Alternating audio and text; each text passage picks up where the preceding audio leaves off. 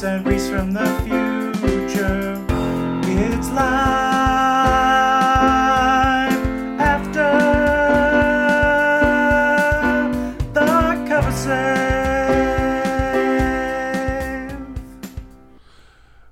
What are we going to talk about, Ed? The same thing we do every night. Every night. Oh, Life After the Cover Save episode 4. No, it's like 204, dude. 204? Yeah. I don't even know if we're on 200 or 100 or what. 204. Oh, man, that's a 6. I think it's 204. Well, it don't matter. Nah. Does it feel like 2 months since Josh has been here? Feels like longer than 2 months. Yeah, it feels really long. Yeah. I don't know if it's because of the weather. Yeah. Everything's longer in the heat. You know what? You're right. Like everything. Yeah. Your balls hang longer for sure. Man, dude, I gotta like pinch and pull. Yeah. When I sit down on the toilet, don't want the puppies to hit the water. I saw this video today. Somebody posted on Facebook, and it's this guy like walking around with these short shorts, and he has a fake nut sack, and he'll like get stuck. So when people are walking by, he's like, "Oh, well, it's like." So, isn't that just Johnny Knoxville? No, I don't think the one was Johnny. Or it could have been Spike Jonze, the other guy that dresses up. Because there's two. Spike Jonze and Johnny Knoxville wear those old people suits. No, he wasn't wearing an old person suit either. Oh, it was just... He's just wearing like a jogging outfit type with thing. some big old bowls. And then like the last clip that they showed, because a lot of people are just like, they make funny faces. Like he pretend like he sat down on a park bench, and he's trying to get up, and his balls were stuck in between. And then there was like a lady and her husband were sitting there, and like the man jumped up and like started moving away, and the lady like reached down to help him pull his balls out. What a sweetheart. Yeah. Nice. What a lady. sweetheart, dude. Yeah. That's, that gives me hope in the world. You know? I'm up from a nap, feeling a little discombobulated, and the heat, and just, kind of got a stomachache. And I'm just like, why? What is happening? Yeah. Why am I even driving to Ed's house right now? It was hot. I'm sure it was. It's really hot. How's it feeling here? Great. I know. Can't beat this weather inside your house. Yeah, inside the house weather's pretty good. Anyways, in episode 204, we talk with the Gav Thorpe. I don't know how we got his contact information. I still don't get it. I think he emailed us a long time. No, maybe a long time ago he emailed us. I doubt that. But you know what? He talked to us again. Again. Yeah. I mean, I think we asked him questions that he's never been asked before. It's true. Yeah. He's a nice guy. Yeah, he rolls with it. He just accepts it. Yeah. He doesn't judge us and the things that we do and say. Nope. But it was a good talk. I think by now maybe they have the results of that David Gamel Award. Oh yeah. That would be nice to know. I'm not going to pause to look it up. Nah. Just because I think in the interview we say when it is. Yeah. But so Edward. Yes, sir. What kind of games you've been playing? Me? Who me? Yeah. Who me? Yeah. 40K, Warhammer 40K, Warhammer Age of Sigmar. Have you been playing some Sigmar? Who, me? We definitely been playing 40K. We played a game. Yeah, for the second time. And I got smashed. Even worse than before. Yeah, this one felt more like when we play Age of Sigmar. Yeah. Because you get smashed in Age of Sigmar too. Well, you know what? I think I've learned a lot. So I know what to do more now with the Blood Angels. Yeah. Oh yeah. I got, I was been talking on the phone with some powerful players telling me some tips. See, why do you got to do that? Why can't you just learn on your own? Because I don't have that kind of time, dude. You can't. It's like, if there's anything more than what you have, like, it's time. I don't have time to play that many games. Oh, no. Yeah, okay. I guess. So Well, I mean, if there's anything, and I mean anything, that you have a lot of, Blake, time. it's time. Well, I don't have that much time. I mean, even with all that much time, that's a lot of games. Okay. And I don't know if I can do that. Sometimes you gotta make time, dude. You do have to make time. You have to make time, brother. Just like you made that time, and you drove your car over here in the 104-degree heat, dude. See, I'm too busy driving to play a game. Oh my god! I could have played like a game in the car. I didn't get this way, but just waiting, dude. I had to go to the gym, dude. The Demandments? Well, yeah, the 10 Demandments, dude. The 3. I think there's 4 Demandments. Well, he added one. Pills, dude. He added a demandment, from what I remember. Really? Yeah, me and some people Googled it. Okay. A while back. And I thought there was 3 demandments. There are the 3 Demandments, dude. Eat your vitamins. He added say one. your prayers, and get 8 hours of sleep. That's all you need.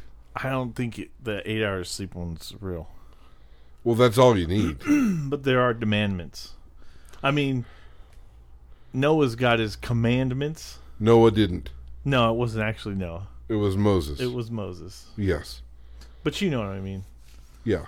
Moses had his commandments, and Hulkamania's got its demandments. Yeah. Well, Hulkamania demands a lot from the Hulkamaniacs. Yeah. And the Hulksters. This ain't some just...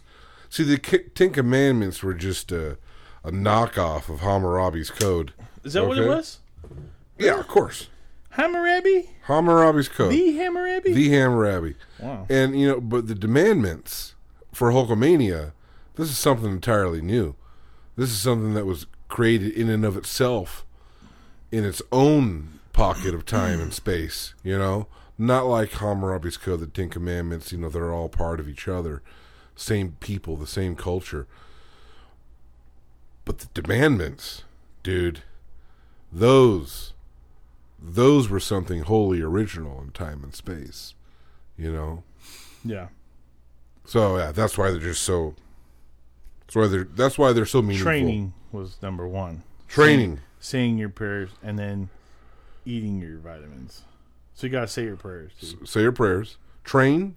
Yeah. Say your prayers. And vitamins. Eat your vitamins. Yeah. But the 4 were train, say your prayers, eat your vitamins, and believe in yourself. Okay, I like that one. Yeah. That's a good amendment that Hulkster made. Yeah. Yeah, I believe in myself. Yeah, well, dude, you gotta believe in yourself, brother. When I was plowing Bubba the Love Sponge's wife, Yeah. I believed in myself, Yeah. dude. I was like, Little Hogan, you can do it, dude. I believe in you. Yeah. Python power, dude. But yeah, we've been playing some video games. Oh, well, look, dude. We played some 40K, and we're not going to talk about it because we did a battle report, and one day it'll make its way to YouTube. It was a shellacking. Years from now, it'll make it. It was a shellacking, though. But number 2, Sigmar, I have completely built all that whole box. That whole battle force that I got. It came with the giant. How big is that giant? He's pretty big. He's bigger than my hand. Like if I was holding him, like gripping him, like I grip this water bottle, like a penis, like a water bottle. Mm-hmm. His legs stick out and his head sticks out. Wow, it's pretty tall. Maybe about up to this wrapper here that the people listening at home can't see. Yeah, a visual gag on a podcast. From here to here. You know what I mean? Yeah. And then I'll take a look at it when we're done. Yeah. And I started painting them. I airbrushed them. The skin colors were looking really dope, right? Did you use ancient Chinese secrets? No, what's that? You don't know about the ancient Chinese secrets? Was that in Wayne's World? No, man. That's the Kenny Boucher. Oh, he has really? ancient Chinese airbrush secrets. Well, dog, let me tell you. I sprayed it up real nice. The skin was looking really good. And then I went to go take pictures of it, and I dropped it. And then, I was like, oh, and I picked it back up, and I was trying, and I'm like, well, let me see, because the lighting, when those fluorescent lights, they don't show, the real colors. In my hand, he's got, like a tan, like a light tan. Okay. But in the camera's eye, it's, pasty white. You know what I mean? There's, no browns. What did you want? Which one did you want? I wanted him to look like he actually looks in my eye. tan. Well, it's like the tan, so you see more of the darkness and the lights. You can see everything. You know what I mean? So what are you going to do? How are you going to remedy that? Well, I got to get better light before I take a picture. Maybe a macromat might help. Anyways, so I'm like, well, let me see how it looks on the back. And I turned over and I see these big scratch marks on its back. I was like, oh, jeez. So I don't know how I'm going to remedy that. I'll just spray it over. No, dude. Paint them red. Make the scratches red. Oh, like the she giant was just scratching his back, putting them deeper. Oh, yeah. No, well, it's not like 3. It's just like one gash. So maybe I could like make it look like it's raised, or maybe if I get like liquid green stuff, and then make it like a scar, like raise it up and then hand prime it and hand paint it. Well, could you just paint over it? Probably airbrushing would be faster. Yeah, that's what I'm saying. Yeah. Is the question, is the plastic getting damaged or is it the paint? I don't know, because some of that liquid primer that we had for the airbrush has been sitting there for a long time. And then the paints have been sitting there for a while. So I don't know if that has, like, they're not bonding as well as they should be. Mm-hmm. You know? So I did that. And then I did a few coats of white primer on the rest of the models. So everything's got its primer. Mm-hmm. The Giant has a lot of paint on it. But I'm gonna have to make some touch-ups. And I started doing some yellow on some orcs. So I'm going to paint them all yellow first. Where did this come from? From my idea. Like, I've done some yellow or No. Where did the inspiration? Oh, online. Like, I saw some guy just paint an orc yellow and use washes to do No. I'm saying, what caused you... Because, I mean, there was Titanfall 2 happening, and you're like, I'm working on models. Oh, I just... Like, when I started working on the box, I put a timer on for Doug Neal. Because he's like, there's no time. Let's see how long it takes you to do that. So my goal is to show Doug how fast I can do it. Oh, so this is a challenge. Not necessarily. Like, he didn't officially challenge me or anything. But well, what was he saying?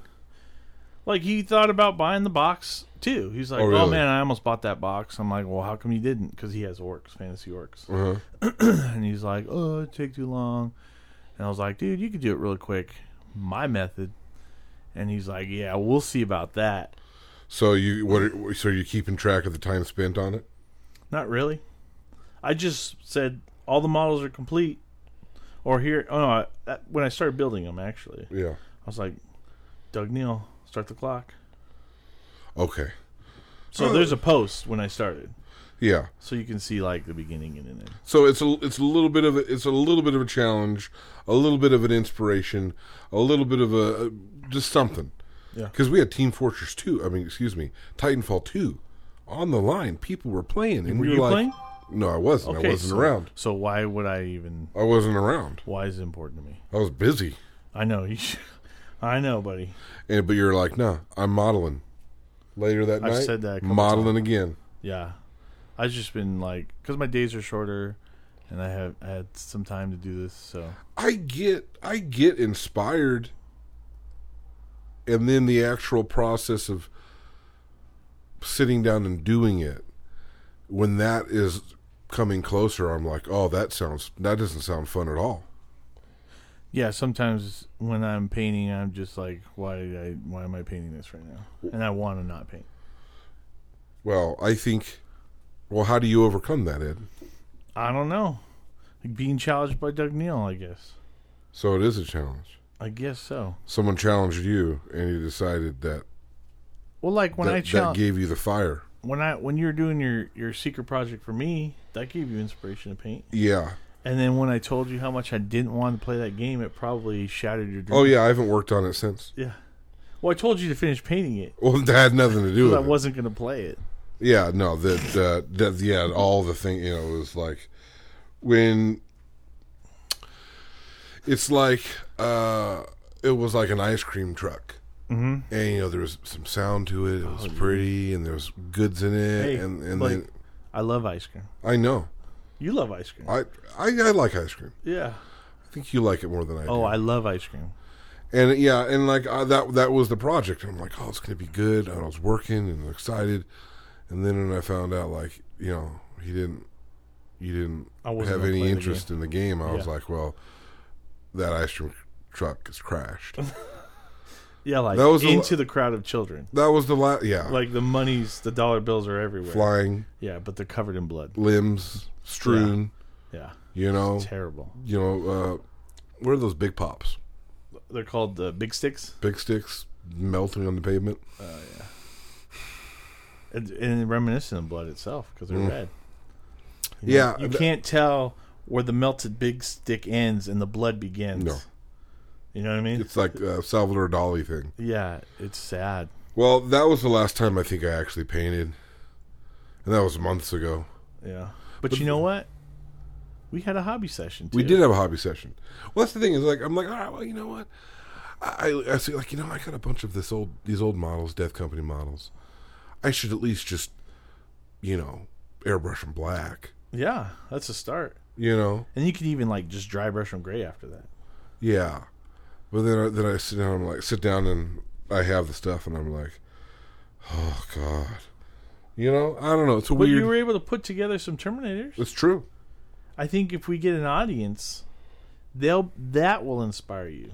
I don't think. Just them being like, "Oh, I love you, Blake. You're the best. Oh man, Blake." Maybe I should just have a recording of people cheering me on, and that's like my painting background music. Just like, "Oh, Blake, your You're muscles so good. so big. You're so good. Blake, what's that on your eye? It looks so cool. Skin tag. Skin tag. Blake, Skin tag. Oh, I found out. Blake, your eyebrows are so long." So yeah, a little bit of hobby, a little bit of play. I was playing some Titanfall week before. Okay. Playing a lot of World of Warcraft. I've noticed that.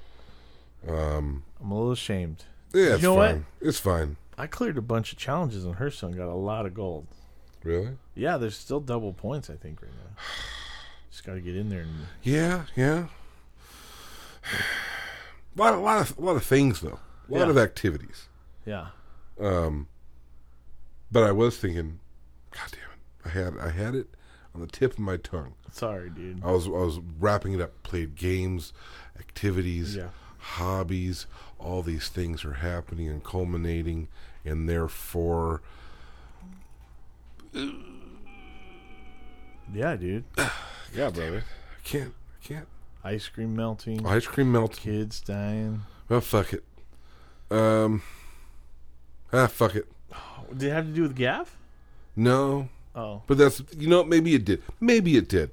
Let's just say Maybe it did. Let's just say it did. Let's just say it and did. finish this baloney up. Well, guys, we have a Facebook page if you want to get on there. Oh, yeah. You can interact with us. You know what? There has been some activity on there. Yeah, there has. If you look through there, we do for about an hour. We sit down and hobby. Or we'll answer questions sometimes. Yeah, well, you can watch that. Yeah. On Facebook. The little session we did. And then comment on it. Hey, you do a comment, dude. Just drop some comments on there. Maybe some questions, dude. Well, we'll see about the questions, man. We'll see about the questions. Yeah, for sure. But I want to say that there is something coming up that I am excited about. Geek in North? No. Oh, you're not excited about Geek in North? No, I'm not even sure I'm going to be able to go. What? I don't know, man. A lot of ins and outs in this old process. Oh my god. Yeah, I know. Well, Carl hasn't gotten back to me too much. I mean, he said possible. He said it's possible, but that means yes, Blake. So let's wrap this business up. Episode 204, we think. Has it been only 2 months since we've seen Josh? It seems like I said, it seems like a long. Oh, Game of Thrones is starting up. Oh, when's that tonight? Tomorrow night? Sunday. Sunday. So that's in another day. If this is the 15th. Yep. Well, guys, listen. We had a talk with Gav Thorpe. It was very enjoyable. He's a really nice guy. Oh yeah. And I think he has some stuff coming out. Yeah. Or if it's not out by now, check it out. I'm sure we talked about it on the interview. If you're interested in it, check that shit out, dude. Yeah, go to Black Library and order it, or maybe directly through him somehow. Yeah, DM him on Twitter and say I want to buy things. Yeah. Can I buy your stuff? I wonder if he won his Blood Bowl match. You know what? That's a good question. We should ask him that. Well, one day. One day. Yeah. All right. I don't know what to say from here on out. We don't say anything. Oh. You just press the stop button. Uh-huh. And then the rest of the show will start. That's it? Yeah, you press. Sure? Yeah.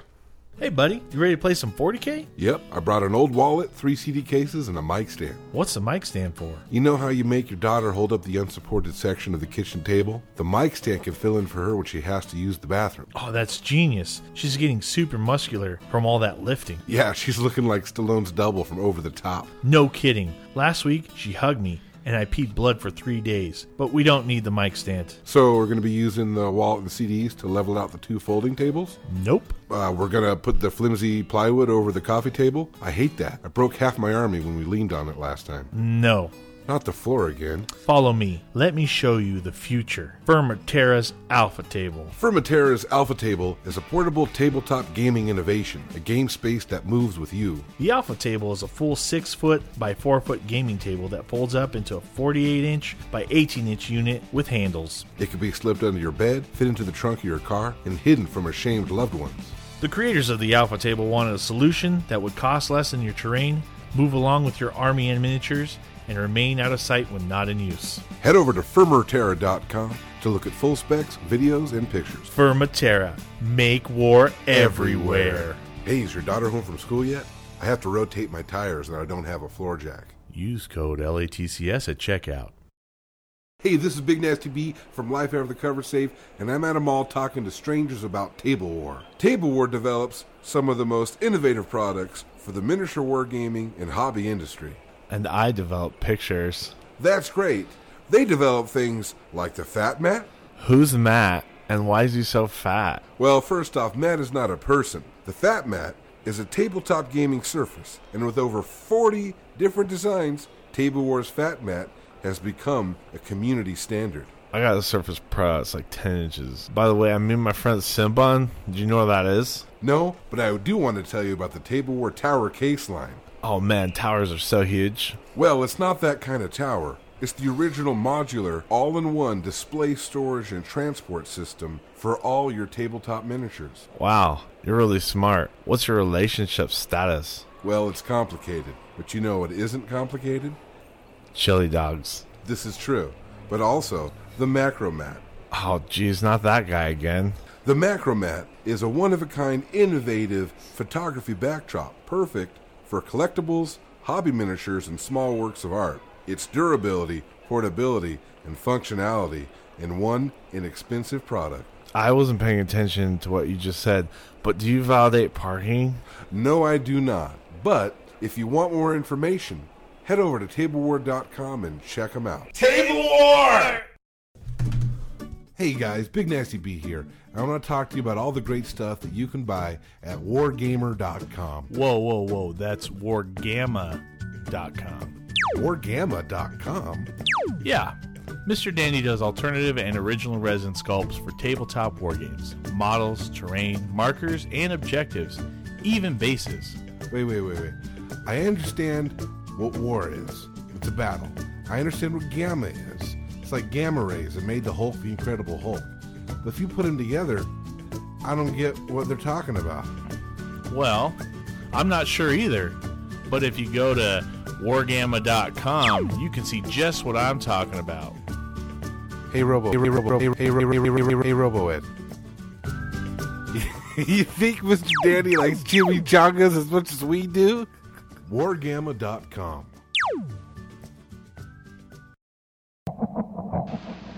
Gentlemen, let's broaden our minds. Lawrence, let's get nuts! Okay, listen up! This is serious business! Well, I've wrestled with reality for 35 years, Doctor, and I'm happy to state I finally won out over it. Hey, don't worry, I can handle it. I took something. I can see things no one else can see. Why are you dressed like that? So anyways, let's get down to the nitty-gritty. Quiet, numbskulls, I'm broadcasting. Hey guys, Big Nasty B here. Oh, yeah, RoboEd. RoboEd is here also, but he didn't have the batteries weren't in him very long. Dude, I'm robo-tired right now. That's what it is. Why are you so robo-tired? Well, I mean, as I mentioned earlier, maybe I didn't. We went to Disneyland, and we stayed a couple nights. One night, but I stayed late the first night, and then we woke up early to go again the next day. But everybody had fun. That's all that matters. Yeah. Now, loyal lifers, we have a special guest today. Who may have never been to Disneyland. Yeah, that was my first question. Mr. Gav Thorpe, have you ever been to Disneyland? I've not been to Disneyland. We went to Paramount when I was in Orlando a long while ago. I was down in Florida for a tournament. Was it I Universal? was invited over. That'd be Universal Studios, yeah. yeah. Universal Studios, sorry, that's right. So it was a choice. We could go to Disneyland or we could go to Universal. So we went to Universal, which was good fun. But no, I've not been to Disney. Well, I don't believe you missed anything when it comes to Disneyland. Wow. That's just my personal adult opinion. But Ed here, he is a connoisseur of both Disney and Universal. Yeah. So, Right, yeah. I mean, what would be the main differences, Ed? So what did Mr. Thorpe miss out on when he failed to go to Disney World in Florida? It depends on what Gav's into. I mean, if he's into Universal movies, then he's fine. You know, if he likes Disney characters, reminiscent of his childhood, then maybe Disneyland's a good place to go. If he has a young kid, Disneyland would be probably a pretty nice place to go. Yeah, I think Universal can be kind of scary for the wee ones. Oh, we went during Christmas one time to Universal Studios in California, and there was dead bodies everywhere in For like Christmas? a Christmas area walking to Despicable Me ride. Because it was actually no, it wasn't Christmas. It was actually near Halloween where they do their Fright Fest. But the street is like an old street, and it looked like a scene from Oliver Twist, maybe with snow and stuff. And then there's carts with those bodies in them. Hey, I think So more realistic, really. That's what you're saying. Yeah, because when was Oliver Twist? When did that take place? I don't know. The 1850s, Maybe. Yeah. Do you know? Am I on the around there? Late, sort of mid to late Victorian period. So workhouses and cholera. Yeah, I was about to say I think the corpse cart is something that until recently It's historical. Until recently. Well, I guess even today, certain parts of the world, the corpse cart is a regular thing to see. Yeah. But in our world, when's the last time we saw a corpse cart in mass? It's true. Polio? No, they would just die in the hospitals. All the kids. World War II. Probably Spanish flu in the 1910s. Yeah. Okay. Well, it's out of our zeitgeist. Yeah. At this point. Yeah. Which is a good thing, because I imagine Gigi or the 3-year-olds walking through an old-timey Victorian city, and a bunch of bodies on corpses. Sure. Carts. Just picking up pockets full of posies. Well, back then they would also just, as far as I understand, they would just dump their bodies, their pee and their feces that they had into the little chamber buckets and just pop it out the window. Yeah. Now you could chime in on this, Gav, at any point. If I'm being inaccurate. Well, I'm not sure on the exact dates, but I think London actually had plumbing by that point. They're very quite.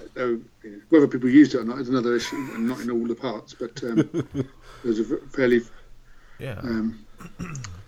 a fairly famous engineer who basically devised London's sewer system around about that time. Really? But because of all the problems of no fresh water and everyone crapping everywhere. Crapping in the street. Maybe that's New York that we're thinking of. They just dump trash out the Oh no, everywhere was like that. I'm saying, and eventually everyone moved over to sort of more modern plumbing. But well, thank God. Although here's the deal: in the wake of modern plumbing and sewage and, all of that. There is something very primal and liberating about just taking a pee outside. So, that is something that is missed, I think. I mean, now if that happens, you're going to get on a special list for the police is going to put you on a special list for, exposing yourself, which is... I think that's probably more true for the guys than the girls as well. It's true. I mean... They're not so keen on the peeing outside. No. The girls would get a pat on the back, I think. Yeah. It's just unfair. We were told there was a park you're allowed to pee in London. Yes, we were. Or Chiswick. It was in Chiswick. And we had a local say that, it was perfectly acceptable to pee in the park. Yeah. Now, I don't know if he was entirely telling the truth. Yeah. I'm not sure. I think he might be, Well, he let us. I mean, it was also, 11, midnight, maybe? Yeah, it was really 1 late. in the morning. 1 in the morning, yeah. Right. We had just picked up some... shawarma? Some shawarma. Yeah. And, the park was beautiful. Chiswick's a nice little area. Yeah. Maybe a little too posh for my standards. But, I'd say it's very suburban. So. But the park's there. Lovely to pee in. Yeah. I can say, you know what? I think about it. I've been to Africa. Uh-huh. I don't think I ever peed outside in Africa. Weird. Yeah. I'm trying to think about it in all the continents. Uh-huh. Although, I mean, England is part of the European subcontinent. Yeah. So I have peed outside in Europe. I've peed outside in North America. Central America. Yeah. But I haven't been to South America. So, Gav, if you could pick any continent,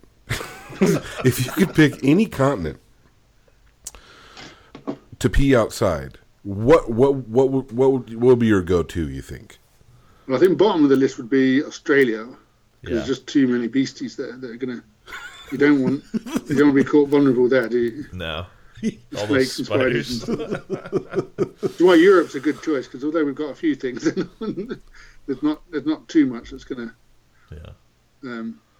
spring on you. Jump up and take hold. Well, that's the thing. When I was in Rome, it smelled like people had been pissing on the streets for thousands of years. So I think the soil itself, the stone, is used to it. Yeah. So yeah, I mean, in terms of being at home for the urine, old world Europe seems to be a pretty good spot. But he does have a good point. Stay for the smell. So now, Gav, right now is a pretty personally for you, and we got an email a while back that one of your books was on the David Gemmell Legends up for an award. Yes, that was. Now, how did we posted it on our end, on our Facebook. We saw other podcasts and other entities do that as well. So how did that finish up? Is the voting over? The voting finished midnight on the 2nd of June, but the results aren't announced until there's an event in July. Okay. So I can't remember the exact date. It's an event called Edge Lit, which is sort of like a local genre event, which fortunately this year is about it's 6 miles from my house. Previous years it's been a bit further afield, but it's a very local event that I go to each year anyway. But the award ceremony's in the evening after that. Now looking forward to that. It was your book War Beast, correct? It was, my Age of Sigmar novel War Beast, which was nice, and it was nice. I was genuinely surprised because it's basically 2 rounds of voting. So there's a long list of novels that are put forward by publishers. So they'll pick one of their titles to put forward and then it's a public vote, online public vote, and then that's down to a short list. There's three awards. So there's the Legends Award, which is just for sort of best fantasy novel. Then there's the Morning Star Award, which is for best debut, and the Ravenheart Award, which is for best cover artist. So each of those goes through 2 rounds of voting. And I do believe, was the War Beast also up for the cover? No, that was one. I can't remember which one it was. It was Raymond Swanland with one of Josh Reynolds' book novels, I think. Okay, because I think I saw a few Black Library books on that between those 3 awards. Yes, yeah. So I think there's definitely one for Ravenheart. I'm not sure if there was a debut or that was eligible for the Morning Star this year, but yeah, I mean, previously I had my Warhammer novel Shadow King quite a few years back now was on the long list, but I didn't make it to the short list. So I was thinking, last year David Guymer got to the short list with his last Gotrek and Felix novel. Huh. So, and obviously Graham McNeil's won New Legends Award with one of his Sigmar novels. I think it's Empire. Can't remember which one it was. So, there's been hits and misses over the years about whether a book reaches the shortlist or not, or Warhammer books. And considering War Beast came out not long after, really, relatively speaking, the change over to Age of Sigmar, I was very curious to see, what sort of support there would be for it. So I was genuinely very very grateful that it made the shortlist, which was great. So we'll see if that's been replicated or not for the actual award vote. But it's just nice to have made the cut, I think, and it kind of shows that there is the appeal of Age of Sigmar has been growing, and I think over the couple of years since it's been out now, it's become a more established background. The fiction certainly has become more diverse in its subject and depth. So, and it's continuing to grow as a setting. Yeah. Well, I mean, one of the books, what Brandon Sanderson was on one of, I think he probably Legend, and he's somewhat of a juggernaut in fantasy, the fantasy genre right now. Yeah, so, and in fact, he was the one giving out the award last year, so he was the guest of honour. So yeah, I mean, there's some familiar faces. Mark Lawrence tends to make the shortlist most years. I think this might be the 4th time he's made the shortlist, and yeah, some familiar names certainly. So it's good company to be in for sure. Yeah, that would be fantastic to see that, and hopefully the Warhammer fandom came out and pushed you to the top there, because that would be fantastic to see. Yeah, and it's nice that a lot of people, obviously,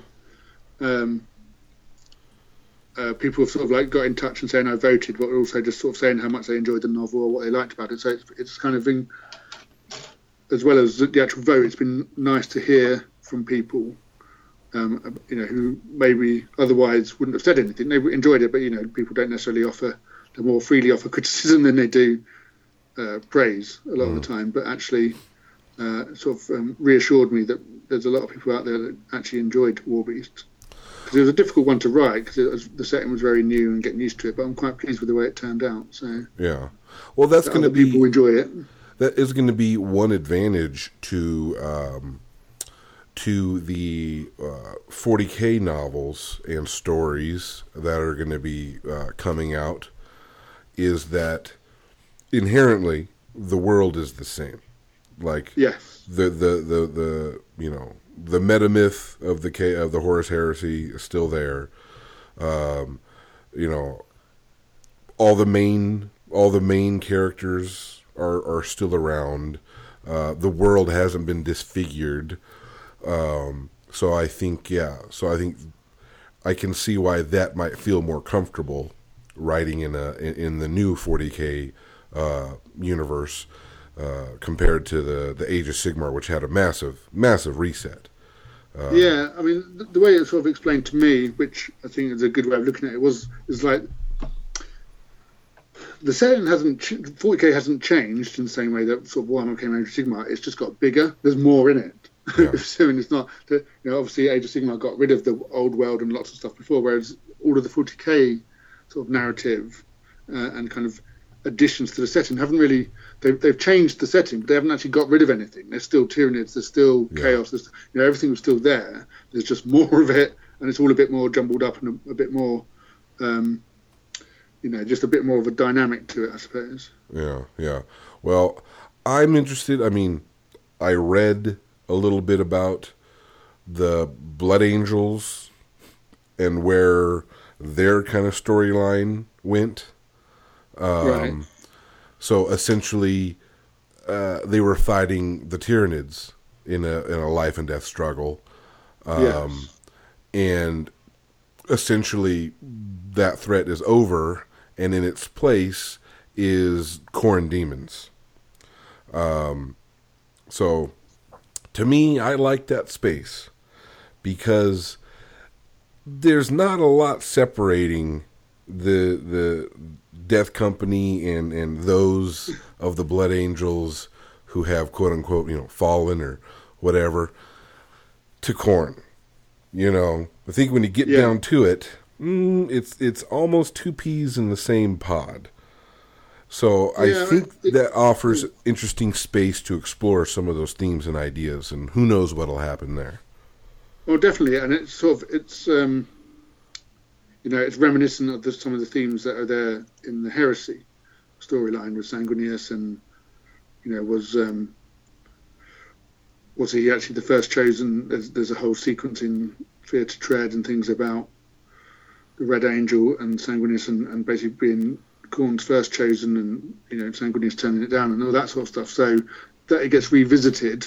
That's a theme that's not left them, like I say, teetering on that precipice between salvation and damnation, which is what makes them so interesting. Yeah. It kind of being brought front and center, so it's not just a physical battle, but it's a spiritual battle for them again. And those are the best kind of battles. Those spiritual battles. That's what's always drawn me to the Dark Angels and doing the Dark Angel stuff, was that their conflict's homegrown. It's like, it doesn't matter really what they're fighting. Obviously, you can do exciting things whether they're fighting Tyranids or Necrons or Orcs or whatever, but actually the conflict is of their own devising usually, because of the hunt for the fallen and the way they're organised and keep secrets and all that sort of thing. So, and actually bringing some of that stuff into the Dark Angels as well. So it's about the internal conflict as much as the external threat, which is, at the heart of particularly the Imperium and Chaos. The enemy within, we are our own worst enemies, and making that part of the big story again. You have something, Edward? Who did he ultimately choose? Khorne? Who did Sanguinius ultimately choose? No. Khorne. Like, who did he end up taking after Sanguinius turned him down? Like, who is? Oh, yeah. It's Angron, right? Angron, yeah. Okay. Angron, runner-up, in the heart. Spiritually, Angron was the second. Yeah. Does Angron hold that? Does Angron, know that and feel that? Who knows these days? I mean, it was one of the things also that actually...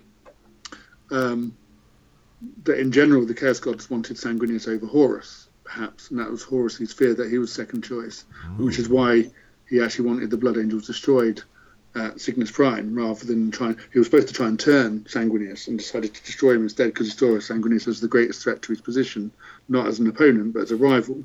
So, well, in the end, Horus won out. Yeah, Sanguinius died. Well, in that, yeah, exactly. Yeah, we know how that one went, but that's again, that all just ties into the big narrative of it, and how cool that is, and it's why I love Sanguinius' story and his defiance at the end, and the two of them facing off suddenly becomes not just he was the guy who got in the way, but actually it was if he zigged instead of zagged, that could have been easily reversed, or the fact that even at the end Sanguinius has been tempted his entire life. And Horus, still offers him a place at his side, and he turns it down, knowing he's going to be destroyed because of it. And that makes Sanguinius basically a hero. He's just the most heroic of the Primarchs for that sacrifice. You heard it here first, folks. Gav Thorpe says Sanguinius, the most heroic of the Primarchs. Yeah. Oh yeah, no, definitely. I've said it before. He definitely is. It's just, well, for me, it's in terms of their story. I love Sanguinius' story, and the fact that, and it's the bitterness of it, that his death, his sacrifice, curses his sons for 10,000 years. With the Black Rage and the Red Thirst. It's sort of their flaw comes from their nobility, rather than the Dark Angels. It's the other way around. Their flaw is, as I say, it's entirely of their own doing. That's fantastic, by the way. I actually got a tiny wave of goosebumps there. I hadn't thought about it that way. That you're having your flaw or that negative thing about you is the origin is from a noble act. That's interesting. Yeah. And then of course, the Dark Angels, like you're saying, it's their flaw is something that they really, really did that was quote unquote bad or whatever.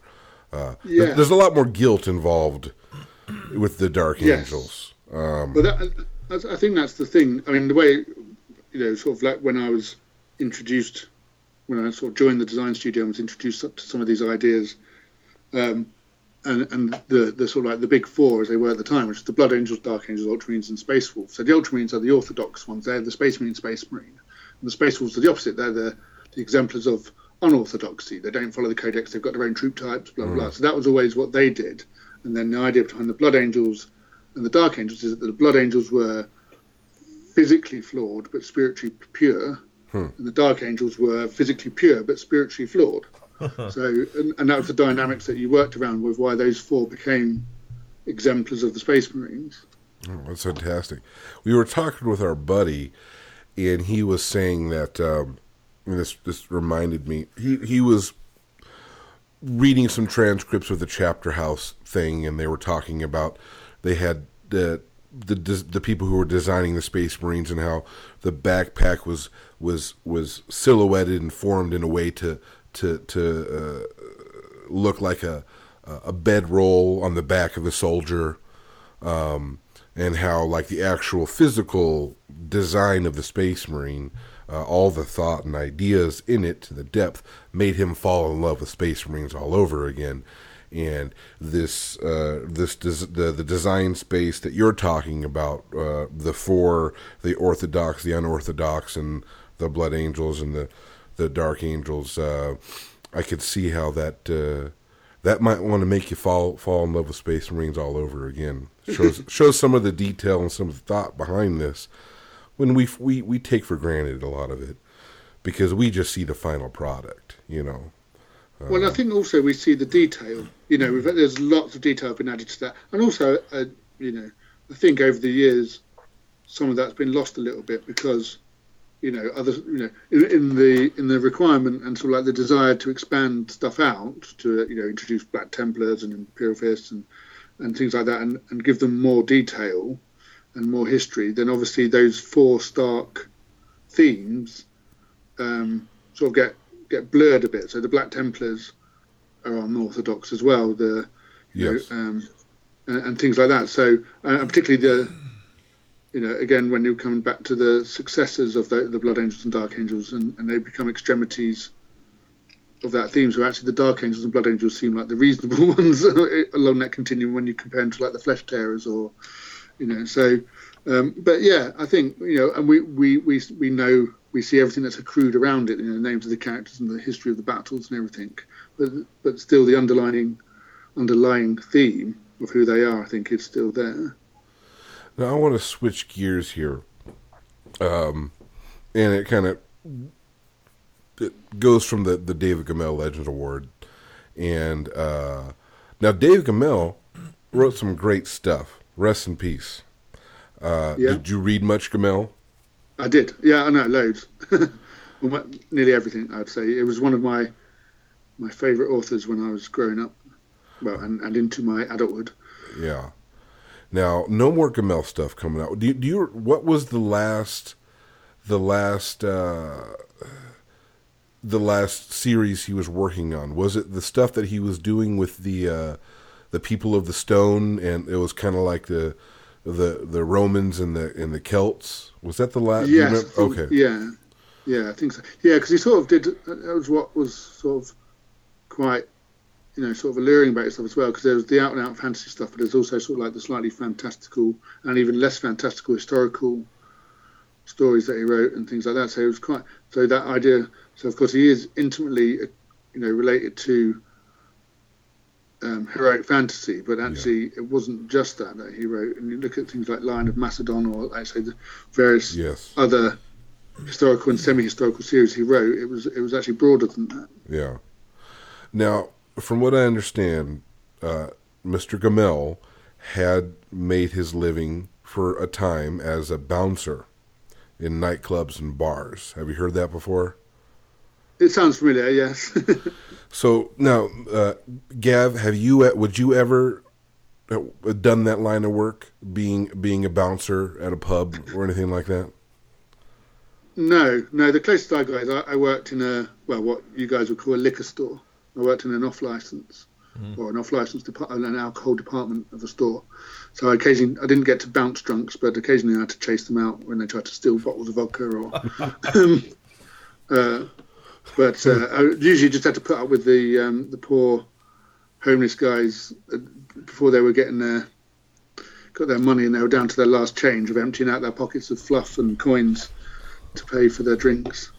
Which was less than appealing. So that was the closest I've had to anything like that. Well, you know what? I didn't think there were homeless in England. There's plenty, unfortunately. No, that's not what Well, I mean, I didn't see any when I was in London. Actually, if you were in Chiswick. We don't. We saw plenty of homeless. Yeah, you know what? I see a lot of that too. You know, I'm going to the gas station to get my smokes, and you see those folks outside, and I worry about you're saying that they're emptying their pockets to pull out change, and I'm worried about the Jimmy hat or something like that might pop out of their condom, as it's known. Be afraid to see that splash on the counter. So my point being is, unlike David Gamel, you never had to professionally, physically throw people out of buildings. Nobody paid me to do it. No. No one paid you to do it. All right, so then, and I didn't do it as a hobby. You didn't do it as a hobby. So you were never throw people out of buildings for a hobby. No. You were never much of a scrapper. Not particularly. I got into a few fights at school and things, and I did a little bit of martial arts training when I was younger and stuff. But I've never, I've never really gone out of my way to try and get in fights or anything like that. It's just that's good. Too busy being a nerd. So now here's the question: has anybody ever asked you if you've been in a fight before in an interview? That may be the first time.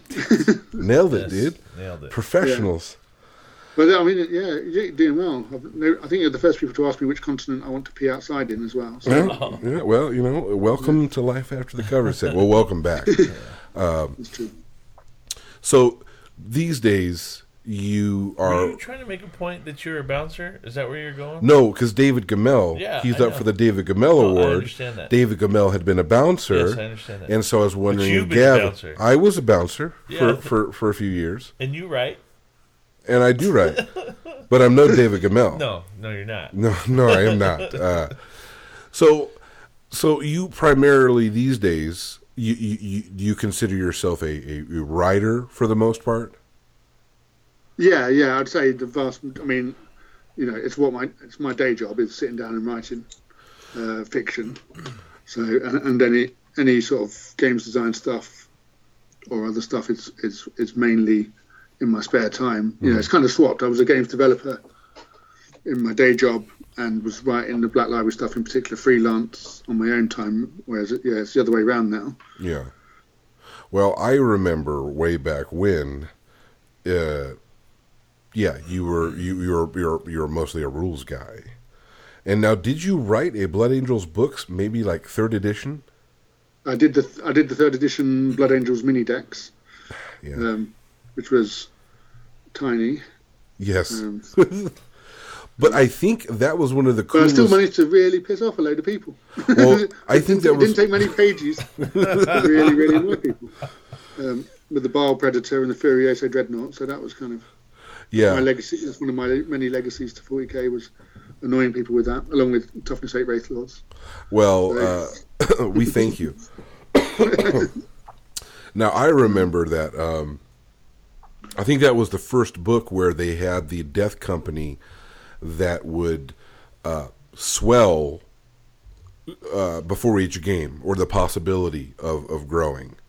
Yeah, exactly. It was an unplanned resource, really, that you didn't know who you had to test to see who was going to succumb to the Black Rage, which I thought was kind of fun. I mean, I think the inspiration was it because I think might have been something similar. I can't remember it in the old Epic Blood Angels list. I can't remember. There was something already in one of the games, I'm sure, where you could do that. But it was part of the narrative of them, really. Rather than it just seemed weird that you'd think, oh yes, I can pick to have 6 guys succumb, and I happen to take them into battle. Whereas I thought it told a better story if suddenly one of the guys from your Devastator squad succumbs and runs off to join the chaplains. Here, hold my plasma cannon. Yeah. Lay down that missile launcher. Yeah. He's like, no, I'm keeping it. I'm going to be smashing people with my missile launcher. He would never be able to shoot it because he's always running. Yeah. Especially back in that, I think in that rule set, they always moved. Like they moved towards the closest enemy model. You'd have to, that was the idea. Is you'd have to test, and originally it was just a test at the start of the movement phase. And I think if you roll a 1 or roll a 6, I can't remember, then they'd have to move because of the urge to fight. And then I listened to Jervis Johnson, who said basically players don't remember rules that disadvantage them. So it tweaked into it was a bonus movement, and I think that's where it slightly skewed a bit. Actually, it got a little bit too. The idea was you may be slightly discouraged from taking Devastators, or too many heavy troops because they were a little bit unreliable. On that turn when you needed to fire the missile launcher, they decided to go and hit it. But actually, it became just a little bit too. The bonus movement became too much of an advantage. You almost wanted to fail with your assault troops and things. So that was the. Yeah. Well, so it didn't. It wasn't quite as I originally intended because I changed my mind on it. Yeah, no, that was a good time for me as a Blood Angel player because I remember. I think I rolled up like 3 different squads in one turn once on a charge because they would jump back in. They would rout the first squad, and then they had a sustained assault where they would go into the next squad, and they didn't have the foresight to be like, you can only do that once. But those were the golden, the young. That's when I was still a young man. Yeah, that was 14, 15 years old. Probably my best play as a 40K person. He peaked at 14. Yeah, I peaked. Honestly, I peaked around 19. Oh, okay. But in terms of my 40K, no more than 4 years before that. He was when he peaked as a man in real life. He was still riding that 40K wave. Yes, exactly. 4 years. So for you, then, do you write every day? Is it like I've heard people talking about morning pages. They wake up and they write 1 page longhand before they do anything. Before they have breakfast or have coffee or whatever. So, okay, you know what? Like getting a signal, you hold on to that. We're going to run some commercials and a quick break, and we're going to come back and talk about some nuts and bolts. And bolters. And bolters. Mechanical Warhorse. Mechanical Warhorse specializes in affordable, quality gaming aids, like markers, tokens, templates, and game effects. It doesn't matter what game system or skill you're playing, their products will take your game experience to the next level. Let's face it, makeshift gaming aids just don't cut it anymore. Mechanical Warhorse.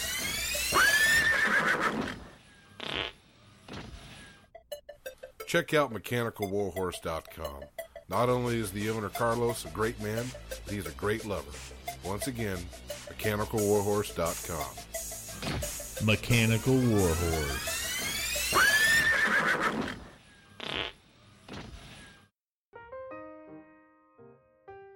Yo, get off the computer. I need to check eBay. I got an auction ending soon. Wait, what are you doing on the computer? I'm just buying some minis online. Are you saving money? Nah, dude, saving clicks. Time is money, right? Hey, what the heck was that for? Dude, you gotta buy from Frontline Gaming. They offer savings on minis every single day, and up to 25% off Games Workshop stuff. Whoa, that's better than saving clicks. With all that savings, I can take a few days off of work so I can paint these minis. Ow! You gotta stop that. It hurts. You know what hurts? Spending 3 weeks base coating models. Save yourself some pain and get them painted by Frontline Gaming's painting studio. You know what? You've got all the answers. That's why I'm glad you're my best friend. I don't know what I'd do without you. I could never hurt you. What are you looking up on eBay? I'm selling a bunch of old models. Don't really use them anymore. Why aren't you going through Frontline Gaming's secondhand store? You can get money or store credit. I think you broke my nose. I don't like your tone, mister, so I'm just going to say this. Head over to frontlinegaming.org for more details.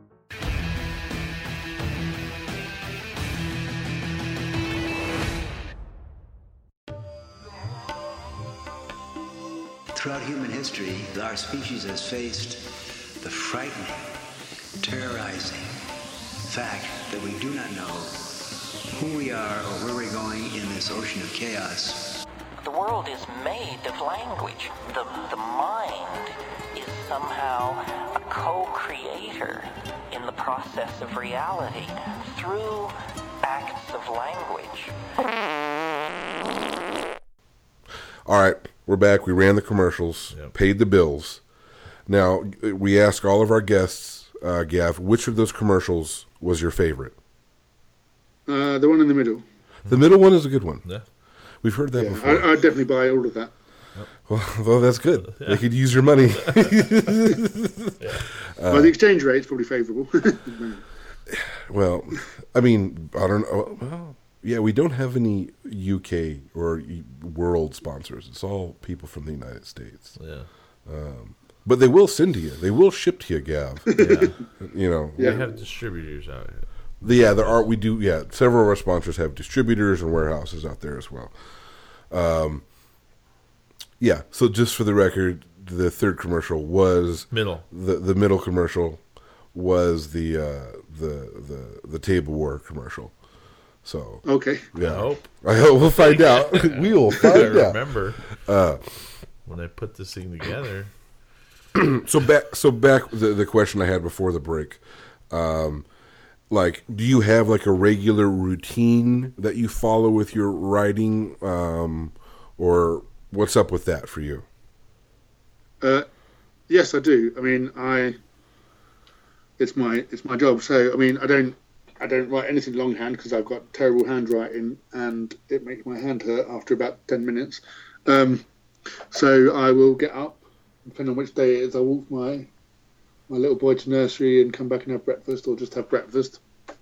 And then sometime between 8:30 and 9:30, probably I'll start working, and I sit down and I will write until lunchtime. So 4 hours maybe. Lots of breaks in between. It's not solid 4 hours of writing, and then if I'm editing or whatever it is I need to do, and occasionally if I'm trying to come up with stuff, if I'm putting together a synopsis, then obviously I might go out and about for a drive and that sort of thing. But it's I work that time each day or a similar time in the afternoon, sort of like a share parenting duties with my partner for Sammy. So sometimes she'll work the morning and I'll work the afternoon or whatever, depending on what's going on. Mm-hmm. But so that's it. Yeah, I mean, essentially work half a day, 5 days a week, writing in its various guises. Yeah, well, that's what they say. If you want to be a writer, you need to write, preferably every day.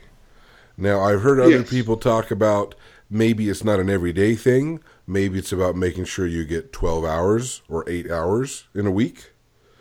Whether that's you can get more done on Saturday and Sunday, for instance, than you can during the week.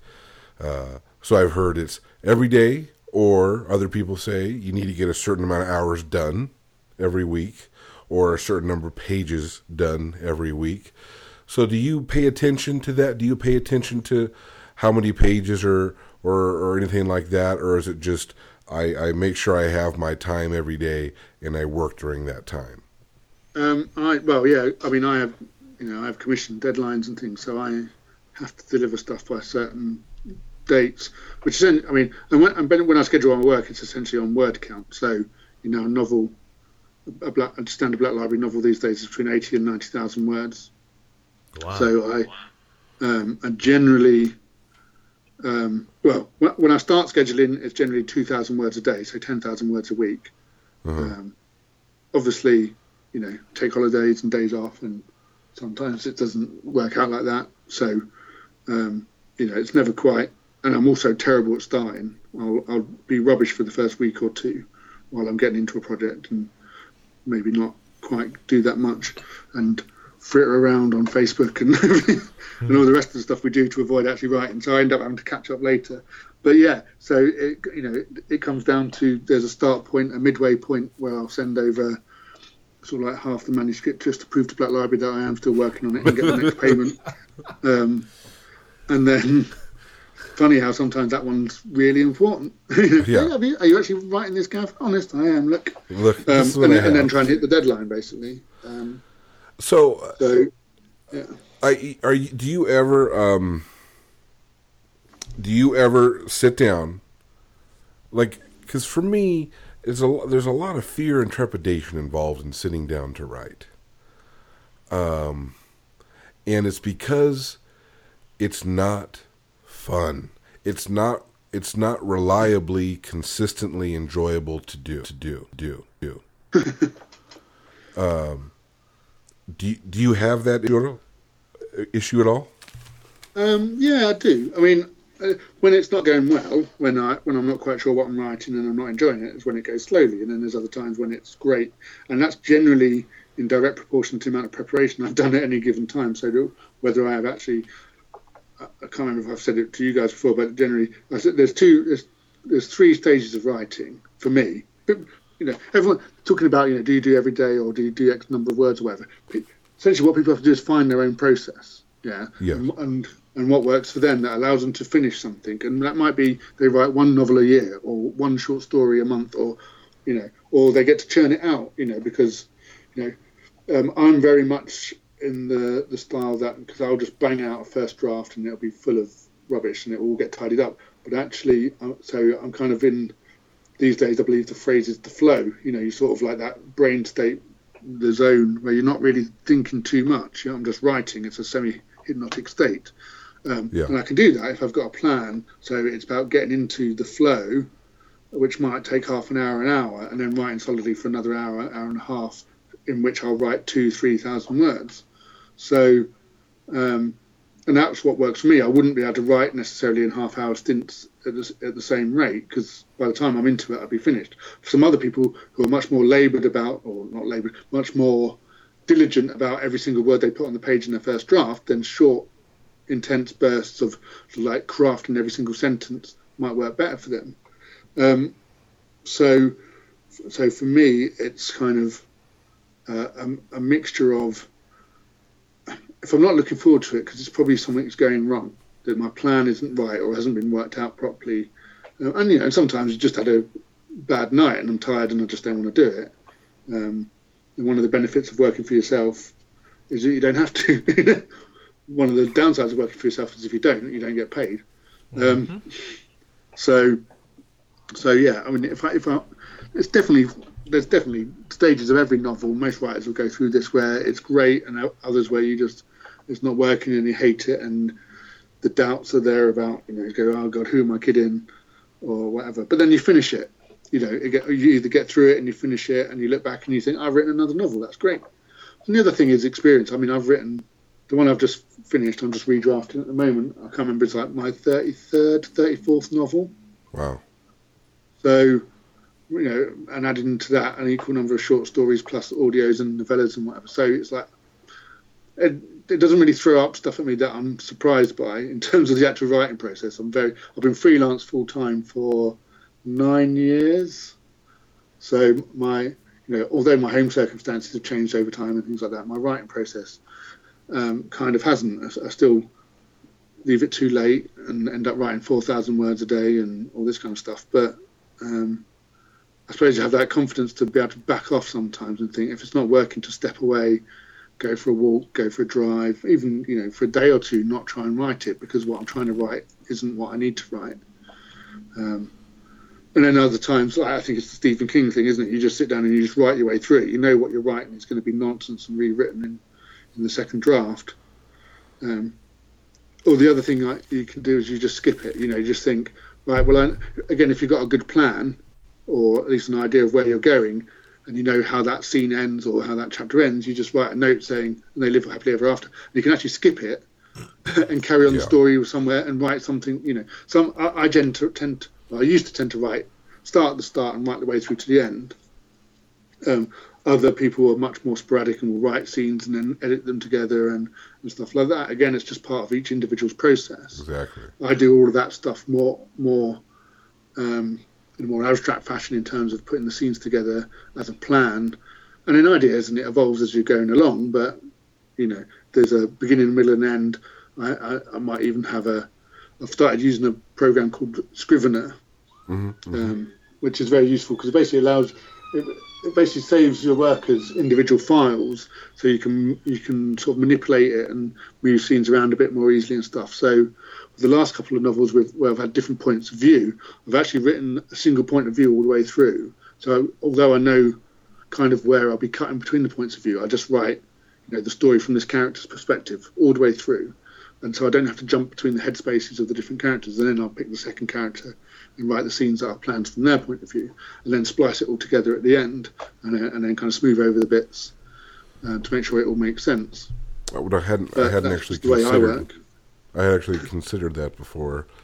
If you're doing multiple character POVs, then it might actually be more difficult if you're actually writing them in the bounce back, in the way that the reader is going to be seeing them, because you have to move in and out of the headspaces of each individual character's point of view, or rather, seems like it's a better idea, just to run one character all the way through, and then leave it there, and then pick up the next one and run it all the way through.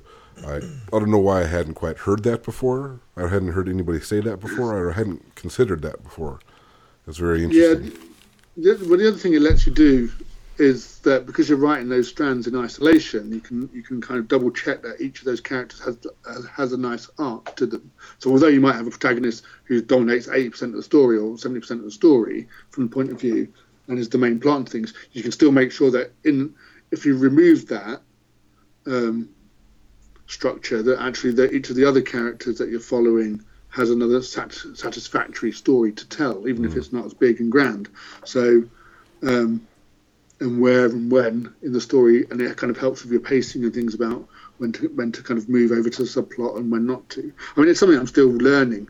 Scrivener's, there's loads of cool tools on it to do with your research and character notes and stuff, but I've not even scratched the surface of it yet, and I don't know if I ever will really get the most out of it because of, I'm not the sort of person that's going to do 5 months of research before I write my one novel for the year. I write 3 novels a year. So, and it's in, I know most of what I need to know in the setting, and the rest of it is in a book somewhere or a PDF that I've been sent that I can check quite quickly. So there's lots of the functionality there that I don't necessarily need to use, but it allows you to, if you're struggling particularly with structure, I think Scrivener is very useful because the way you can move files around, move scenes, and you can kind of accrete chapters and things, because you can see that this scene and this scene and this scene all go together, and actually that's the natural end to that little bit of the narrative, so that's where the chapter ends. You're not and then checking your pacing with your word count and stuff. So and you can get a 30-day free trial,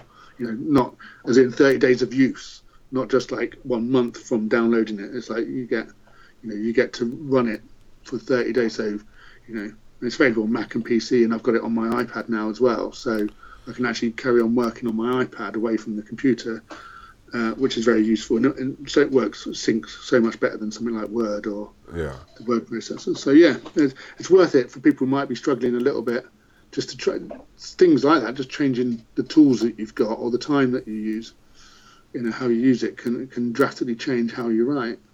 Now maybe a couple of years ago, I actually I found it on this weird. There's like this bay on the internet that's full of pirates. So I found it in there, just floating amongst the flotsam and the jet. There was a pirate who was like hanging on to a piece of wood, and then there was this thing called Scrivener. So I picked it up and I looked at it, and it was like, I can see why this is really cool. I can see why this is really useful, but I'll probably spend more time fiddling with it than actually doing what needs to be done. But I've heard nothing but good things about it, and I believe, I believe Warren Ellis. I think I've seen him many times talk about Scrivener and how it helps him with certain things. But then again, he does quite a bit of research when he's working on something.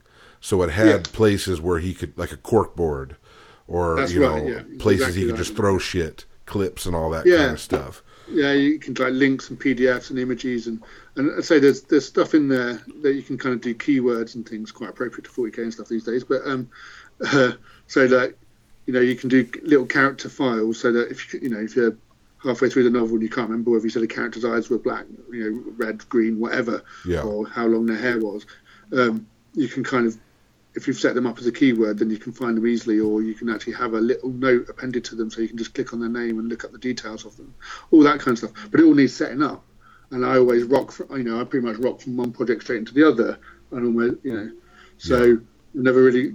What I need to do is kind of, and I make so much stuff up as I'm going along, and then have to consult later that I need to find a way to use those functions on the fly, like say, rather than doing it all as kind of research and set up beforehand, because I just don't have the luxury of my mortgage taking breaks. Yeah. Well, I would say I hadn't quite thought about this either, but working on an IP like the what Games Workshop has, it's a kind of a nice setup, because generally they say that you're either a outliner or a discovery writer, or something in between, but definitely somebody weighs heavier in one of those things. And oftentimes, world building can be a difficult thing to do when you're a discovery writer. But if you have these PDFs at your disposal, you have the bulk of, you have that master file or the canon listing, when you're writing that IP, I imagine it could probably be pretty nice for. It sounds like you're a bit of a discovery writer in some level, that you don't necessarily need to rely on, having to lay the groundwork in the world building. It's simply like, I am familiar by looking at these PDFs. If I'm ever at an issue when I'm writing, if I need to reference something or whatever, I can just pop open that PDF and there you go. So rather, you don't have to spend time and energy working on that. You can just let that back material, support you as you're moving through the story as it's happening. So that seems like it'd be a pretty nice setup for someone who writes in that particular way. Yeah. I mean, I think, in those terms, I suppose, and you're right. It may be because I'm so familiar with the world. Oh, for sure, that too. Yeah. Because like plot wise and things, I'm very more on the outliner, for sure. I have very detailed plans, but actually when it comes to the writing and let's say details of the world, I suppose one of the things I like is it just for the sort of so while I keep a quite tight control on the story, sometimes the setting itself can, it's like, well, actually I'm just going to try and push my imagination and make this, describing this hive world or this piece of the city or this whatever, that's where I can have some more free reign. That's the stuff that's outside the codexes. That's the bits where Black Library excels, I think, where you can talk about very specific things, and how they, how they're very different. So being able to talk about, with my Path to the Eldar stuff and some of the other Eldar stuff I've done recently, trying to do stuff that wouldn't trying to write places that would hopefully inspire people to think, oh, that's cool, I can make that, or that's an idea for a battlefield, or wow, here's something that doesn't get covered in the kind of fairly, there's limitations on what goes in the codex because it all comes around collecting an army and putting troop types into boxes that people can collect and things. Whereas actually, when it comes to writing a story, you can, as long as those elements are there, so it's recognisably connected to that game, then invent a load of more crazy stuff around it. Is one of the things that we can do. We can kind of push that as authors. Well, Gav, I know you got Blood Bowl to play very soon here, so you need to get ready for that. But now's the perfect don't want to pull a muscle or anything. Yeah, you got to stretch. What is the fascination of these English people that like American football? Although it's not really American. I mean, your Blood Bowl is American football. That's all there is to it. That's right. Yeah. Well, that was the inspiration for it originally. But it was at a time. It's interesting because I think in the 80s over here when it kind of NFL. I mean, I'm sure it might have been broadcast earlier, but particularly there's a channel here, Channel 4, I think it was, started broadcasting NFL games and highlights and stuff. And I remember at the time, so I was 12, 13, I think, and so it was really new. Never seen it before, and it was just cool because it's these big guys in armour smacking the hell out of each other, and there's a ball involved somewhere. So, so there's a whole generation, I think, of people of my particular age that experienced this new, very, it was the 80s, so again, kind of big and brash, and American was very in terms of what people liked, and kind of Hollywood movies and all the rest of it. So that's not the way it is right now. No, it's not. It's true, but. And so I think as a generation we've kind of got, and as part of that, Blood Bowl was created. Jervis Johnson, who wrote it, was, again, he was into American football as an Englishman. So actually, and because Warhammer's always been tongue-in-cheek and slightly digging at its source material in a slightly parody way, Blood Bowl was a parody of this kind of fantasy football and the kind of take on the NFL and American football was a great idea, and there's lots of us of that age. It just kind of burrowed into our psyche of like, cool, actually it's an American football game and it's a fantasy game. It's these two things that we both love as a teenager coming together, and we're all now of an age actually that this is probably a perfect time for it to be re-released. So we're all getting to go back and revisit that, but also, again, there's a resurgence and interest. The NFL runs games at Wembley Stadium now. There's like two or three a season now, isn't there? Yeah. Of essentially full season NFL games in the UK. So I think it's still the mixture. It's still exotic. That's the thing. It's American football. It's not just football. It's American, and that's the important bit about what made it cool, I think. Yeah. Because I can imagine their Blood Bowl being a football game, soccer in America, right? That would be, Baseball would be terrible. Yeah, that would be Guild Ball. As far as I understand, in terms of the other, Guild Ball seems to be much more European football. Rugby? They could have done rugby? They could have done rugby, but there's something he said about like the exoticness, the foreignness. The armor, and it lends itself. It lends itself, They're like gladiators. Exactly, spiked armor. The look is very important, So, because I see Lyle Alzado, the veins on his temples, pulsing out and throbbing with horse steroids. As he's ripping apart a running back. That's a black orc. That's a that's an ogre right there. Yeah. So.